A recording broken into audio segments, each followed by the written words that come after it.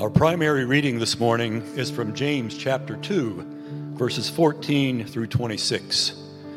Would you listen now for the word of the Lord? What good is it, my brothers, if someone says he has faith but does not have works? Can that faith save him? If a brother or sister is poorly clothed and lacking in daily food, and one of you says to them, "Go in peace, be warmed and filled," without giving them the things needed for the body, what good is that? So also, faith by itself if it does not have works, is dead. But someone will say, "You have faith, and I have works. Show me your faith apart from your works, and I will show you my faith by my works. You believe that God is one. You do well. But even the demons believe and shudder. Do you want to be shown, you foolish person, that faith apart from works is useless? Was not Abraham our father justified by works when he offered up his son Isaac on the altar? You see that faith was active along with his works, and faith was completed by his works. And Scripture was fulfilled that says, Abraham believed God, and it was counted to him as righteousness. And he was called a friend of God. You see that a person is justified by works and not by faith alone. And in the same way, was not also Rahab the prostitute justified by works when she received the messengers and then sent them out by another way? For as the body is apart from the spirit is dead, so also faith apart from works is dead. The word of the Lord. In the beginning of this series, in our Epistle of James, I mentioned that Martin Luther, the priest who started the Protestant Reformation, did not like James. He wanted the whole epistle out of the Bible. Since then, some of you have asked, well, why? Why did Luther not like James? Well, this passage today is why. Because the verse of the Bible that changed Luther's mind about Christianity, that sent him on a path for challenging and ultimately defying the power of the Roman Catholic Church, was not anything in James, but rather this verse in Romans 1. For it is the righteousness of God is revealed from faith for faith. As it is written, the righteous shall live by faith. And so you take this verse in Romans 1:17, which is written by the Apostle Paul, and you hold it up to the writing in chapter 2 today, which is written by Jesus' little brother James, and you start to feel a tension about whether we know we're in right relationship with God because we have faith, that we are believing in God, we're trusting God, or we're in right relationship with God because of works. That is, the good things we do, being a generally good person. That's what it means by works. But it's not just Romans 1. When you read the rest of the Apostle Paul, you find verses like this in Galatians 2. Yet we know that a person is not justified by works of the law, but through faith in Jesus Christ. So we have also believed in Christ Jesus, in order to be justified by faith in Christ and not by works of the law, because by works of the law, no one will be justified. Or we have Ephesians 2. For grace you have been saved through faith. It is not of your own doing. It is a gift of God, not the result of works, so that no one may boast.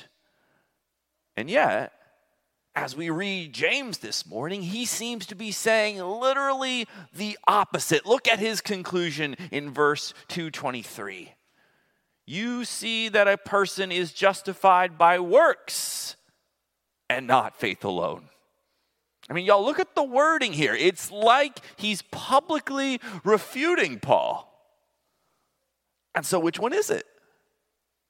How can we feel confident in our reconciliation and relationship with God? Are we justified by faith apart from our works, or are we justified by faith and works? How we answer this question will have a significant impact on how we understand our faith and might just determine whether you decide to be Protestant or Catholic. Now, there's a couple ways that we can resolve this tension. The first of which is just to say that these scriptures simply contradict each other. James had one idea of what Christianity was. Paul had a different idea of what Christianity was. They have irreconcilable views on this. And if this is your approach, this is one position held by some scholars, it's a possible one to hold. It's because that while Christians believe that the Bible is a unified narrative about God and people, because the Bible is written by at least 40 different authors, it is not unified in all its theology and doctrine. At times, the Bible does debate itself. And so maybe this is just one of those places. However, we also know that Paul and James did meet together shortly after Paul went from being a persecutor of Christians to a missionary for Christians. And James signed off on the essentials of Paul's theology. And so to the extent that James is refuting anyone is probably the people who have misunderstood Paul and not actually Paul. And so I don't think we need to say that the scriptures are irreconcilable here. I don't think we have to pick one author over the other. The other solution is to say that Paul and James are simply answering different questions in different contexts. In fact, one theologian likes to say that Paul and James are using the same words, but they have different dictionaries. It's like you can hardly compare the two. It's Pauline apples and Jamesian oranges, okay? And again, this has a good bit of truth to it. Paul is writing to non-Hebrews, and he's primarily addressing how God initially forgives you and brings you into relationship. Where James, on the other hand, is writing to Hebrews and primarily addressing how you maintain relationship with God once you've already been forgiven. However, this is a little too clean of a distinction, and we don't necessarily get that chronology from either Paul or James. Plus, we don't know if they were using different definitions for their words because they don't ever actually define their terms. All we know is that they are using the same words in Greek, pistis for faith and ergon for works. So, what I want to do today is to receive those two explanations in part to keep them in our minds, not so we can blunt the power of James' teaching or make James just magically blend with Paul, but so that we can engage James in a way that is actually good news. And so with that goal in mind, let's begin at chapter 2, verse 14. What good is it, my brothers, if someone says he has faith but does not have works? Can that faith save him? If a brother or sister is poorly clothed and lacking daily in food, and one of you says to him, "Go in peace, be warm and filled," without giving them what brings needed for the body, what good is that? So also faith by itself, if it does not have works, is dead.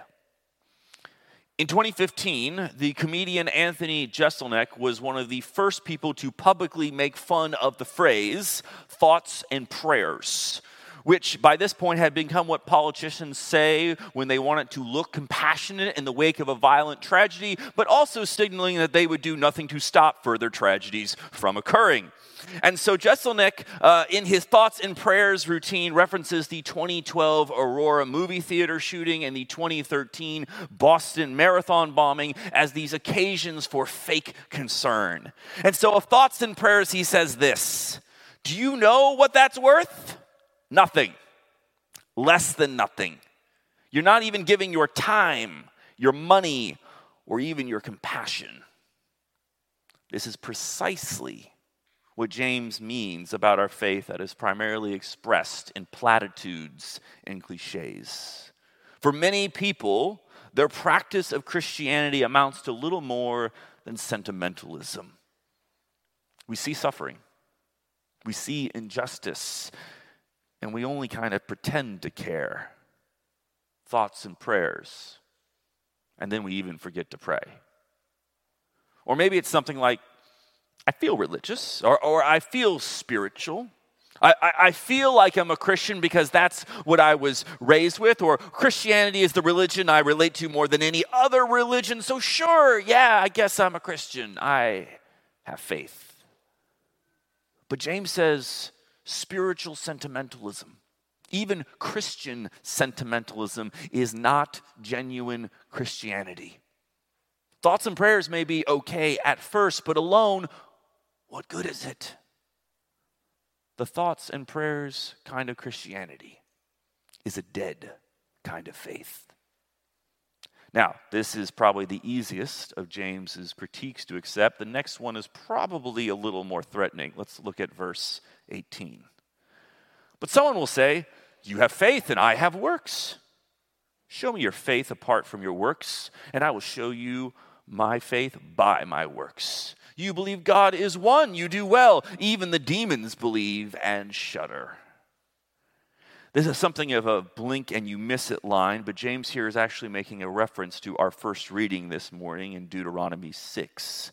When he says in verse 19 that you believe God is one, he's not talking about a generic belief in God or a general kind of monotheism, but rather what is known in Judaism as the Shema. Hear, O Israel, the Lord our God, the Lord is one.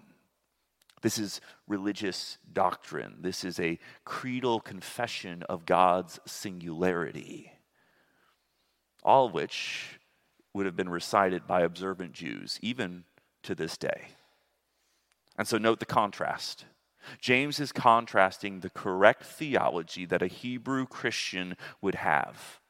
And then he's placing it alongside the correct theology that he says a demon would have. James says that demons have some pretty accurate beliefs about God too, perhaps even more accurate than my beliefs about God. And the implied question is, again, the same as spiritual sentimentalism. You do well. Congratulations. But what good is it? For those of us growing up in really reformed or doctrinally focused branches of Christianity, this is something that might freak us out a little bit. Why? Because we were taught that we would know we are justified, that we would know that we are reconciled with God because our theology was superior and our doctrine was sound. That was our assurance. Other denominations, Catholic, Lutheran, liberal, Presbyterians, well, they didn't have sound doctrine and theology, so maybe they're not saved. But James is painfully clear. I can believe all the correct things about God and not have a saving faith. Believing that I have superior theology doesn't assure me of anything. In fact, believing that I have better theology than other Christians may actually be a hindrance to my own salvation if it lulls me into believing that I need nothing else. Amen. Thanks.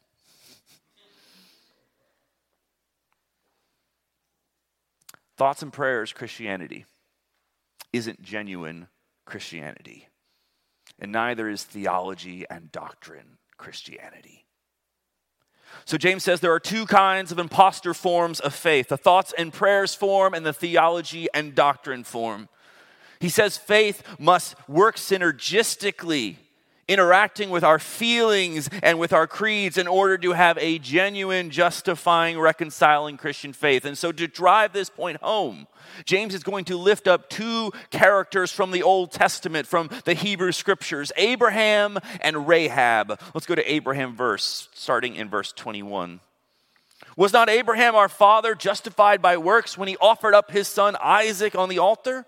You see that faith was active along with his works, and faith was completed by his works. And the scripture was fulfilled that says, Abraham believed God, and it was counted to him as righteousness, and he was called a friend of God. You see that a person is justified by works and not by faith alone. Now, when we look at the life of Abraham as modern people, we find him as a pretty problematic guy. The bro made some really questionable decisions in his recorded lifetime. In fact, I think one of the reasons that Paul uses Abraham almost in the opposite manner of James to prove his point about being justified by faith over works is that Abraham is not a moral role model. But he did have just enough faith to listen to God and actually begin a spiritual and literal journey with God. But remember, James is talking to a Hebrew audience.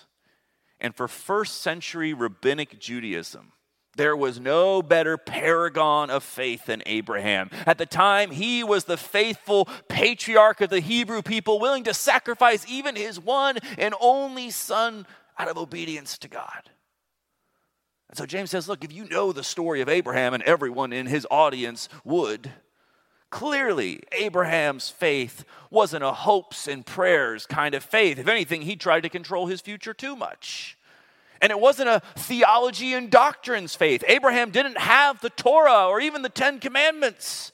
No, Abraham was known and remembered for what he did. That his belief in God translated to working with God and ultimately friendship with God. So what does this mean? Well, simply put, for James, genuine Christianity is faith and works. And if we believe that the Bible is authoritative, and I do, then I think we have to submit to this on some level. But as Protestants, if this still makes us uncomfortable, I think this is mostly a semantic issue. We're kind of conditioned to be allergic to this kind of phrasing. And so I think we can also say that faith is demonstrated by works, or faith is expressed by works. That kind of phrasing, I believe, is used by both Martin Luther and John Calvin. We don't need to become Catholic. Luther had 95 reasons for protesting the Catholic Church. We still got 94, okay? But on the other hand, even if this is not supposed to make us Roman Catholic, perhaps it is supposed to make us uncomfortable. Because here's the thing. It is more than likely that there is someone here today or watching online that isn't experiencing the genuine kind of Christianity that James describes. And you might not have realized it until the last 10 minutes. And for your own sake and your own good, James wants you to be disturbed. But here's the other thing. I can't be the judge of that. No one can be the judge of that. No person, no church gets to determine if you're really Christian. This is one of the ways that the Roman Catholic Church messed up so bad for centuries by weaponizing James in order to control people. And I know that's why for some of you, this section of James is so scary. Because at some point in your life, religious people weaponized it against you. But James' diagnostic of what genuine Christianity is cannot be used as a weapon. It's only meant to be a mirror. How can we be sure of this? Look at verse 25. And in the same way, was not also Rahab the prostitute justified by works when she received the messengers and sent them out by another way? For as the body apart from the spirit is dead, so also faith apart from works is dead. The story of Rahab, if you're not familiar with it, is basically this. For over 1,000 years before the first Christians, some Hebrew spies sneak into a hostile pagan city on a reconnaissance mission, and they hide out in what is essentially a brothel. Rahab, who is likely a prostitute or perhaps the madame of the establishment, realizes that the Hebrew God is stronger than her pagan deities and decides that it's probably in her best interest to switch sides or at least hedge her bets. And so she hides the spies and gets them safely out of the city. In exchange, when the city is captured by the Hebrews, Rahab is spared, and she actually settles down and starts a new life with the Hebrew people. Also, she becomes part of the direct lineage of Jesus. So why is it important that James includes this biblical figure alongside Abraham? Because the works that come through faith can look very different for different people. And the type of person who may have genuine faith may not look like what you expect. The first century Hebrew Abraham, the legendary patriarch of the Hebrew people, that makes sense. Of course, he has genuine faith. That's practically a cliche. But a pagan prostitute? She has genuine faith as well? And if she does, if James holds her up as justified, how can anyone be the judge of another person's faith?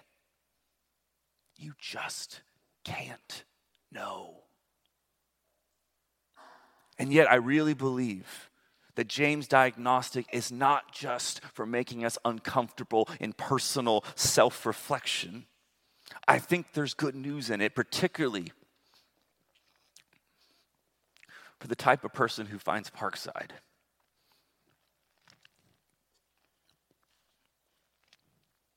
I think for a lot of us, the two types of Christianity that James deconstructs here were at one point places of confidence for us. It was a way we found safety in the condition of our faith. But now, maybe not so much.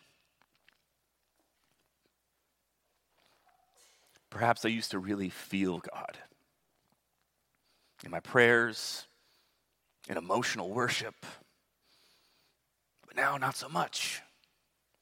For whatever reason, you don't feel God the way you used to. Thoughts and prayers feel hollow in a way they didn't used to. Or perhaps you memorized so many Bible verses, developed airtight, systematic theology, and you even actually enjoyed arguing with people on the internet. But now, not so much. For whatever reason, you have doubts about Christianity. You might not even believe half of the theology and doctrine that you used to. And so if you don't emotionally feel God in the way that you used to, and you intellectually don't believe everything about Christianity that you used to, well, then maybe I don't have a saving faith. Maybe I'm not reconciled with God. Maybe I'm not experiencing genuine Christianity. I'm just kind of waiting for it to fall off me or me off it. But if that's my struggle this morning, I need to tell myself. I need to preach to myself. I need to remind myself just what Jesus came to do. Jesus did not live, die, and rise again for thoughts and prayers. Jesus Christ did not preach and commission his disciples to share a message of theology and doctrines. Jesus proclaimed holistic good news, freedom and healing, and rises from the dead to show that God is truly working to make all things new. This is why I believe James gives me a good alternative. That it doesn't matter if my faith looks more like an idealized version of Abraham or it's the messiness of Rahab. But rather, if I can look at my life and see where I have loved my neighbor, where I can see where my heart has been softened and I've shown mercy, where I realize that I am actually participating in the kingdom of God, a kingdom that protects the vulnerable and brings in the outcast and lifts up the oppressed, then James says, I can also take comfort. I can find assurance that despite my feelings, that despite my doubts, my faith is as genuine as ever. It's different. It's more complex, but it's real. It's real. God is still at work in my works. So God is still faithful in my faith. In the name of the Father, the Son, and the Holy Spirit. Amen. All right, Colin, we've got some questions. Is there another way that I can phrase, I'll pray for you, so that it doesn't sound like an insult? Right. You all got, I'll pray for you. Okay. Personally, the way I love it is when someone ask me, how can I pray for you? Is there anything I can specifically pray for? And that shows they're not just having this patronizing thing, but they're actually engaging where my heart is, and they're asking me where I feel my needs are. So maybe just the simplest thing is to say, is there something you want me to pray for about, or is there a way I can pray for you? And then the best thing, honestly, is if you another day or a few days go by and you just say, hey, I want you to know I did pray for you. Because I feel like half the time someone says they're praying for you, they forget. And I'm like, did they even? So it's just to know that someone did is, I think, a really beautiful follow-up. The faith and works comparison seems clear enough for salvation. However, what about judgment?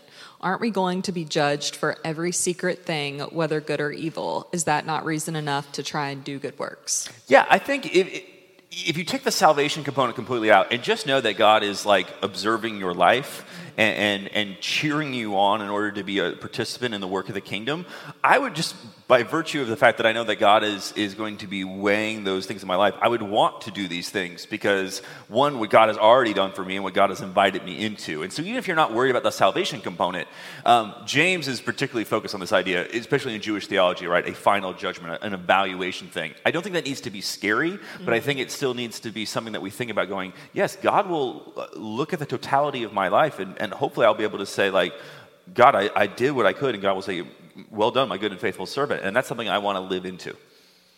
All right, what about those who don't know theology and doctrine, but see works as in doing nice things for others or being a good person, but not having faith? Is that true Christianity? It seems like faith is the essence. Mm-hmm. Yeah, so there are people, I think Scripture we've often called people of peace, people who are seeking the good of a community. And so that is not Christianity, right? Because they're doing good things, but it's not Christianity because that is revolving around Christ. Yeah. And so I think that what the church has sometimes done in an unhelpful way is to be like, well, what you're doing isn't important or what you're doing isn't valuable because if you're not doing it in the name of Jesus, then it's somehow wrong or it's insufficient. I think we should be affirming anybody who is participating in the work of the kingdom even unknowingly, right? And then that becomes an invitation to be like, I love what you're doing. I love the values you share. I love what you're working towards. Did you know that God actually has a big plan for all this and making it real and deep and beautiful and covering the whole world, and that's part of an invitation to experience something beyond just the works, but connecting it to this beautiful story of faith. Nice. One last question from me. So on our prayer cards, we ask people, how can we pray for you? So how can people get in touch with Parkside when they need works from us, when they need real help? And what are one or two examples where we've actually done this? Yeah, so this is, someone has told me this is kind of a weird thing they've experienced at Parkside, where they're like, great. So I came to you with a prayer request, and then you did something. And you didn't just say, I'll pray for you. I'm like, well, yeah, if we could do something, we'd do something. And that was apparently a strange experience for them because they just say the prayer and goes, we'll pray for you, and then nothing happens. But if you are experiencing things that you feel like you need practical needs for, right, you can put that in put it in a prayer card and say, I need X. You say, I want to follow up, right? You'd say and then the follow-up can be, cool, we're praying for you, but how can we practically help you? Also, we have a prayer team, and so that you can contact them. They can contact deacons. Deacons do tangible things. There are a number of ways to talk to both leaders, deacons, and staff to say, these are things that are going on in my life I need prayer for, and then we can, with your permission and consent, invite you to say, well, how can we support you in tangible ways? And so feel encouraged that you can do that and you're invited to do that. Thank you. I just wanted people to know that we're not just here for the prayer card and prayer. We're actually trying to help you and want to help you, but we need to know how we can help you. Yeah, but, thank you, Sam. That's good. The other questions that have been submitted, thank y'all. Feel free to send in more questions, and Colin will answer them tomorrow on Facebook Live. Awesome. Thanks, Sam.